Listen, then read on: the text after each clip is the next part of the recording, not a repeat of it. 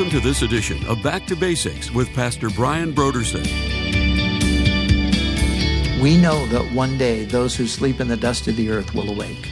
We know that one day Jesus, who said this to the people of his generation, you will not see me again until you say, blessed is he who comes in the name of the Lord. That was a promise that they will see him again. He will come back.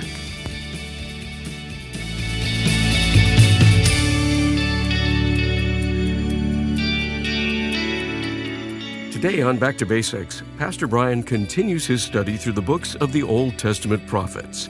Join us as Pastor Brian resumes his teaching on Daniel chapters 11 through 12.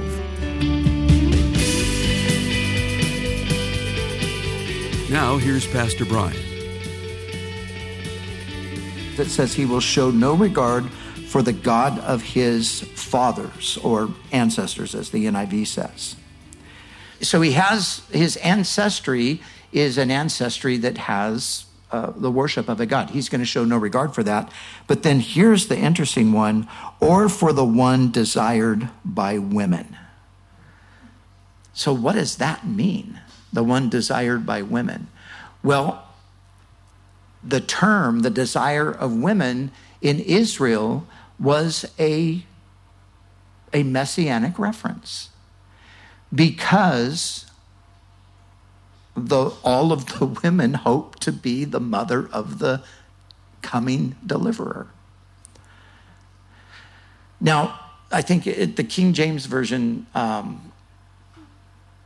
says something like he will, have no desire for women. And therefore, some people have speculated and thought, oh, maybe this person is going to be a homosexual. That's been tossed about over the years, but I don't think that's what the reference is. I think, again, it's more in this context of Israel. But he will exalt himself above all them. Instead of them, he will honor a God of fortresses. A God unknown to his ancestors, he will honor with gold and silver, with precious stones and costly gifts.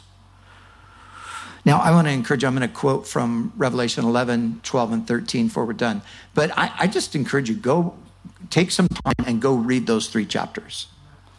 Because what's being described here is actually what is described in the 13th chapter of Revelation with the second beast, the false prophet, who leads the world in the worship of the first beast. That's the primary thing he does. And notice here, it's talking about he is honoring a God of fortresses, a God unknown to his ancestors, and he will honor him with gold and silver, precious stones, costly gifts. He will attack the mightiest fortresses with the help of a foreign god, and he will greatly honor those who acknowledge him. He will make them rulers over many people and will distribute the land at a price. At the time of the end, the king of the south will engage him in battle. The king of the south will engage him in battle, but listen, and the king of the north will storm out against him with chariots and cavalry and a great fleet of ships. Okay, remember Antiochus, who is he? He's the king of the north. This is a different person. This person is being attacked from the south and from the north. Now, when you read the book of Ezekiel, and Ezekiel 37, 38, 39, Ezekiel focuses on this massive army that comes against Israel being led primarily from the north. I think that what's being talked about here is parallel to that. These things are all tied together. And so the king of the north will storm against him. He will invade many countries and sweep through them like a flood. He will also invade the beautiful land. That would be a reference to Israel. Many countries will fall, but Edom, Moab, and the leaders of Ammon will be delivered from his hand. He will extend his power over many countries. Egypt will not escape. He will gain control of the treasures of gold and silver and of all the riches of Egypt, with the Libyans and the Cushites in submission. But reports from the east and the north will alarm him, and he will set out in a great rage to destroy and annihilate many. He will pitch his royal tents between the seas at the beautiful holy mountain. That's a reference to Jerusalem, which sits between the Mediterranean Sea and the Dead Sea. He will pitch his tent. He will set up his camp there.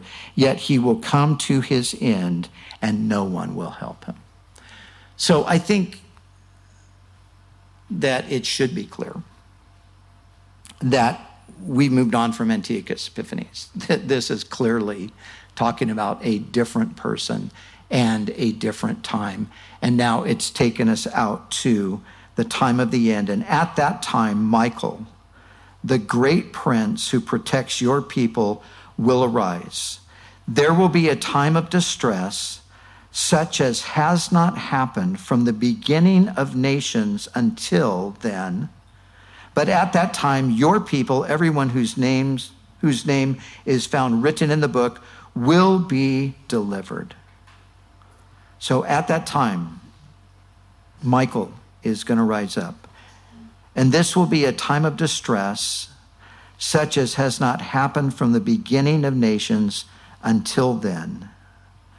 So this is the same, Jesus says very similar things when he's asked the question about what will be the sign of your coming, the end of the age, and Jesus begins to go through and list the various things. And he says, and there will be a time of great tribulation such as the world has never known. And if those days were not shortened, there would be no flesh remaining alive.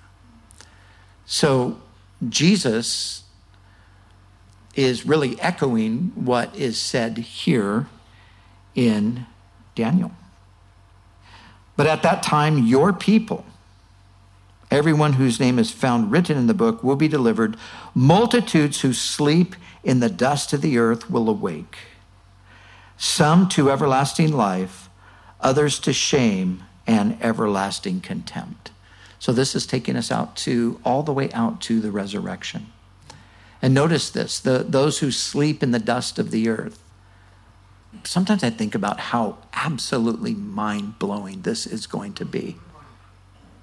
When the graves are opened and people walk out of their graves, what is that going to be like? Wow. Those who sleep in the dust of the earth, all of those who have died and been buried, are going to wake up, rise up out of the grave. Some to everlasting life, but some to shame and everlasting contempt. There's the difference between those who are inheriting the kingdom that Jesus said his Father had prepared for them from before the foundation of the world, and those who are not allowed to enter in. Those who are wise will shine like the brightness of the heavens, and those who lead many to righteousness like the stars forever and ever. But you, Daniel, seal up the words of the scroll until the time of the end. Many will go here and there, and knowledge will increase. Then I, Daniel, looked, and there before me stood two others, one on this bank of the river and one on the opposite bank. One of them said to the man clothed in linen, who was above the waters of the river, "How long will it be before these astonishing things are fulfilled?" The man clothed in linen, who was above the waters of the river, lifted his right hand and his left hand toward heaven, and I heard him swear by him who lives forever, saying, "It will be for a time, times, and a half a time."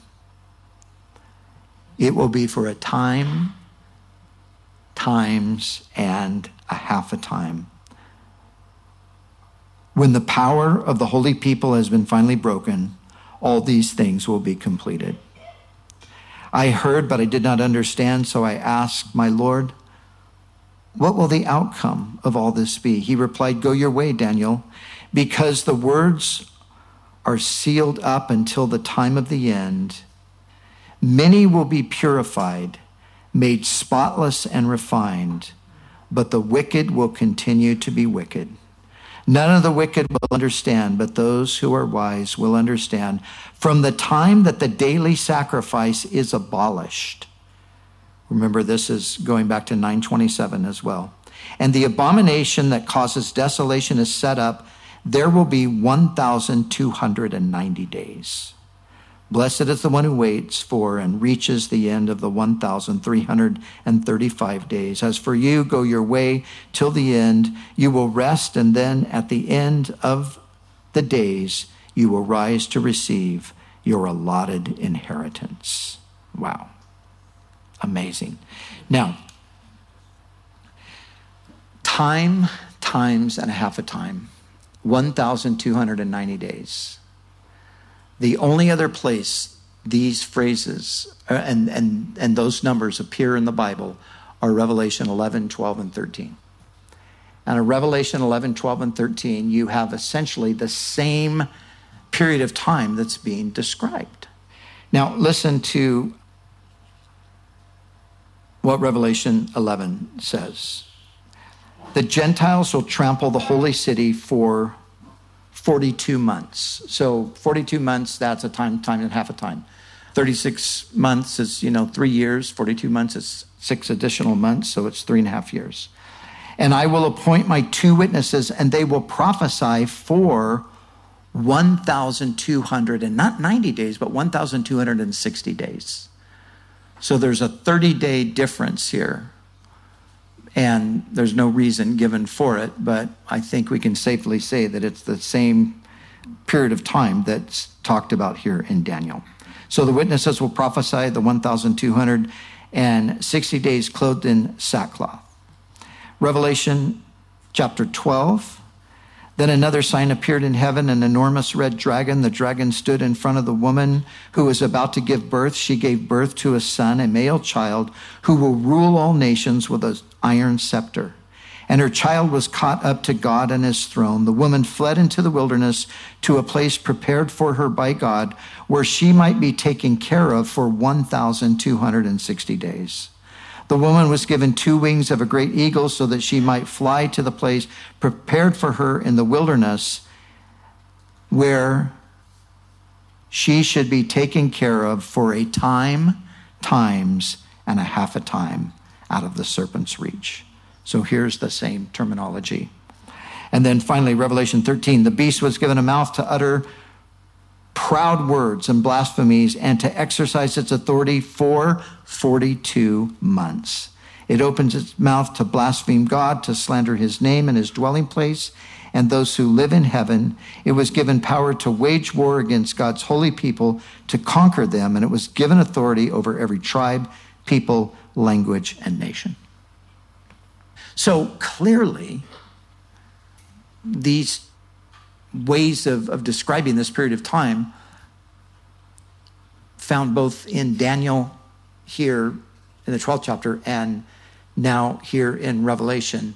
Again, clearly, we're talking about the same thing. And remember, Jesus is the one who said, when he was answering the question about the sign of his coming and the end of the age, Jesus is the one who said, when you see the abomination of desolation standing in the holy place, as was spoken of by Daniel the prophet. So for all those who want to take this and say, this already happened, well, yes, it did happen on a certain level, but not in the fullest sense of how it will yet happen. So again, if we go back and look at Antiochus Epiphanes, we see a type of this future ruler that will come. and a glimpse, a small scale glimpse of what he will do on a worldwide scale. Now, 3.5 years, time, half a time, 42 months, 1,260 days, 1,290 days. That is a 3.5 year period. Remember, according to Daniel 9, there's 1 7-year period that's left. But also in that 9th chapter, we're told that in the middle of the final 7, in the middle of it, this prince that will come, he will make a covenant with the people of Israel, and he will take away the daily sacrifices and set up the abomination that causes desolation. When does he do it? He does it in the middle of the week. He does it at the 3.5 year mark.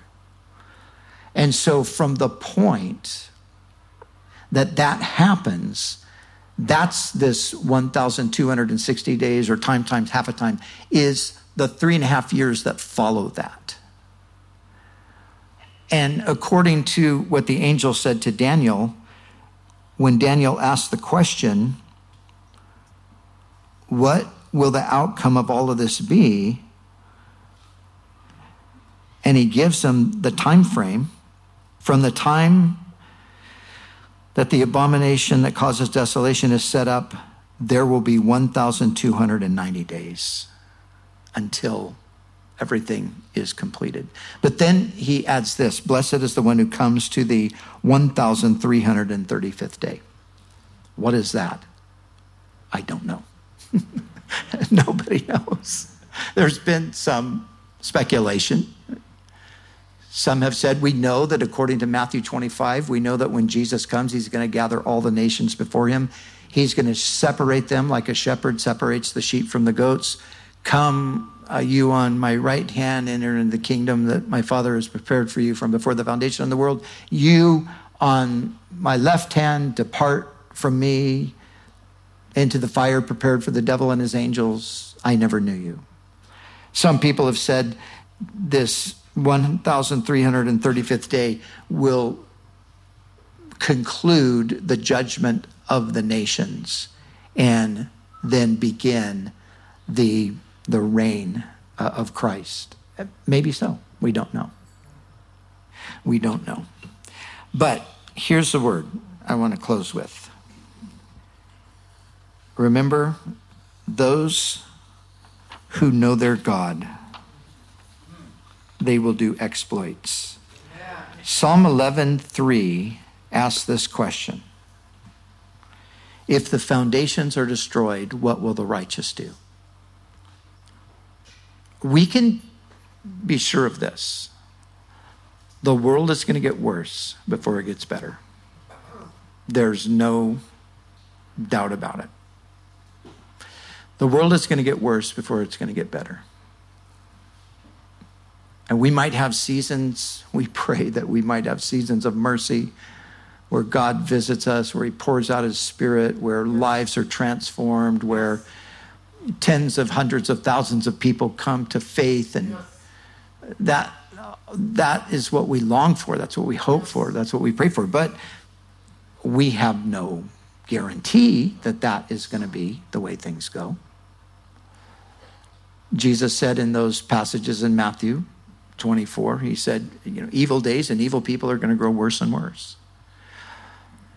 And as we see the foundations being destroyed, what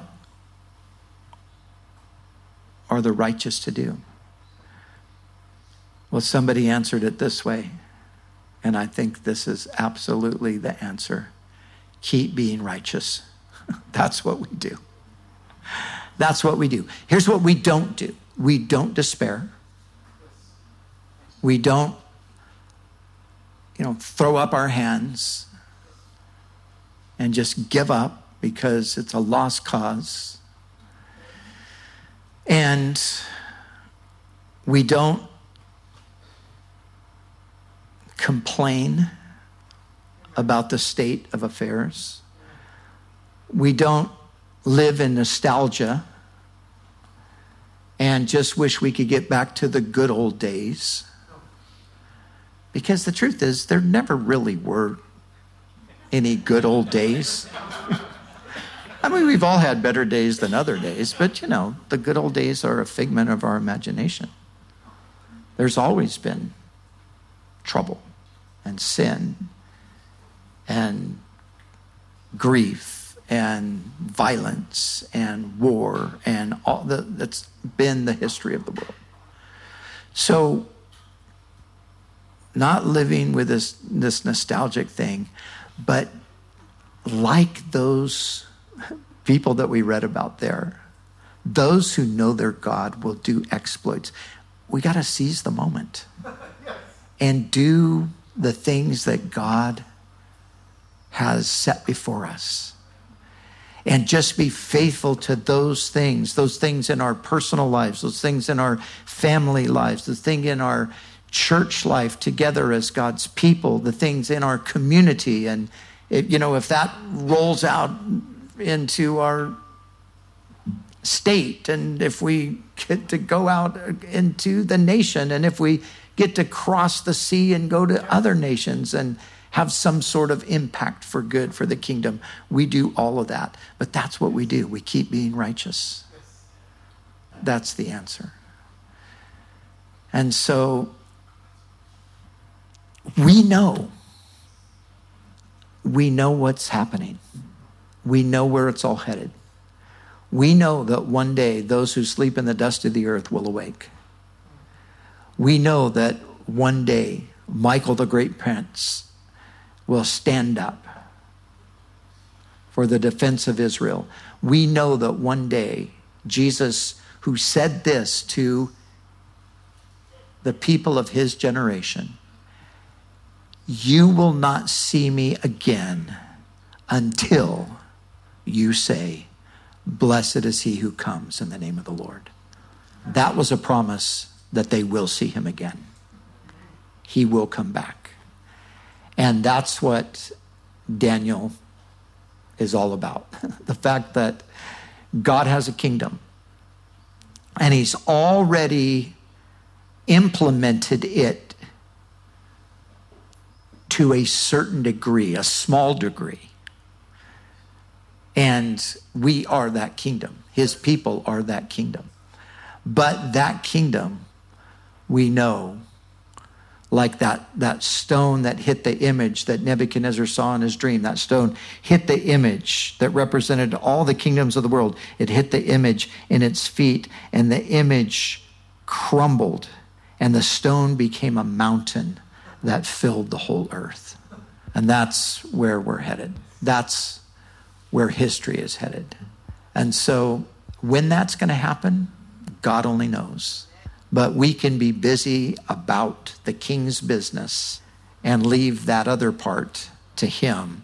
And we can be sure that just as surely as he sent Jesus to give his life for our sins so that we could be washed and redeemed and saved, just as surely as he did that, he's going to send him back to establish his forever kingdom.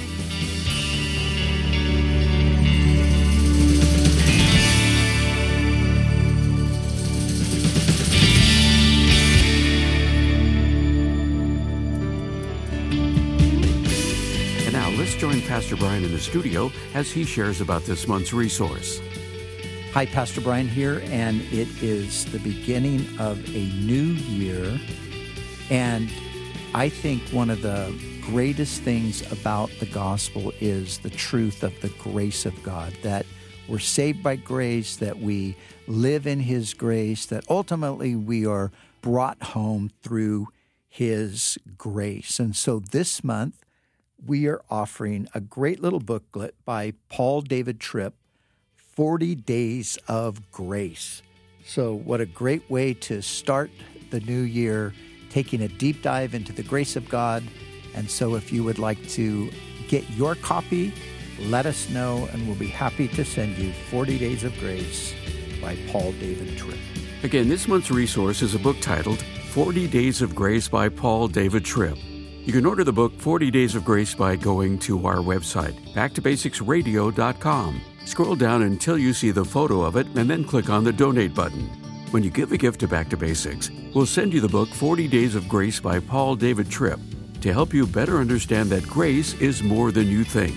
It's our way of saying thank you for your generous support of this ministry. We'd also like to remind you that all of our other resources are waiting for you at backtobasicsradio.com or by calling our request line at 1-800-733-6443. That's 1-800-733-6443. Our desire is to encourage you in your daily walk with God. We'll continue tomorrow with more valuable insights from Pastor Brian as we continue our series with the book of Amos.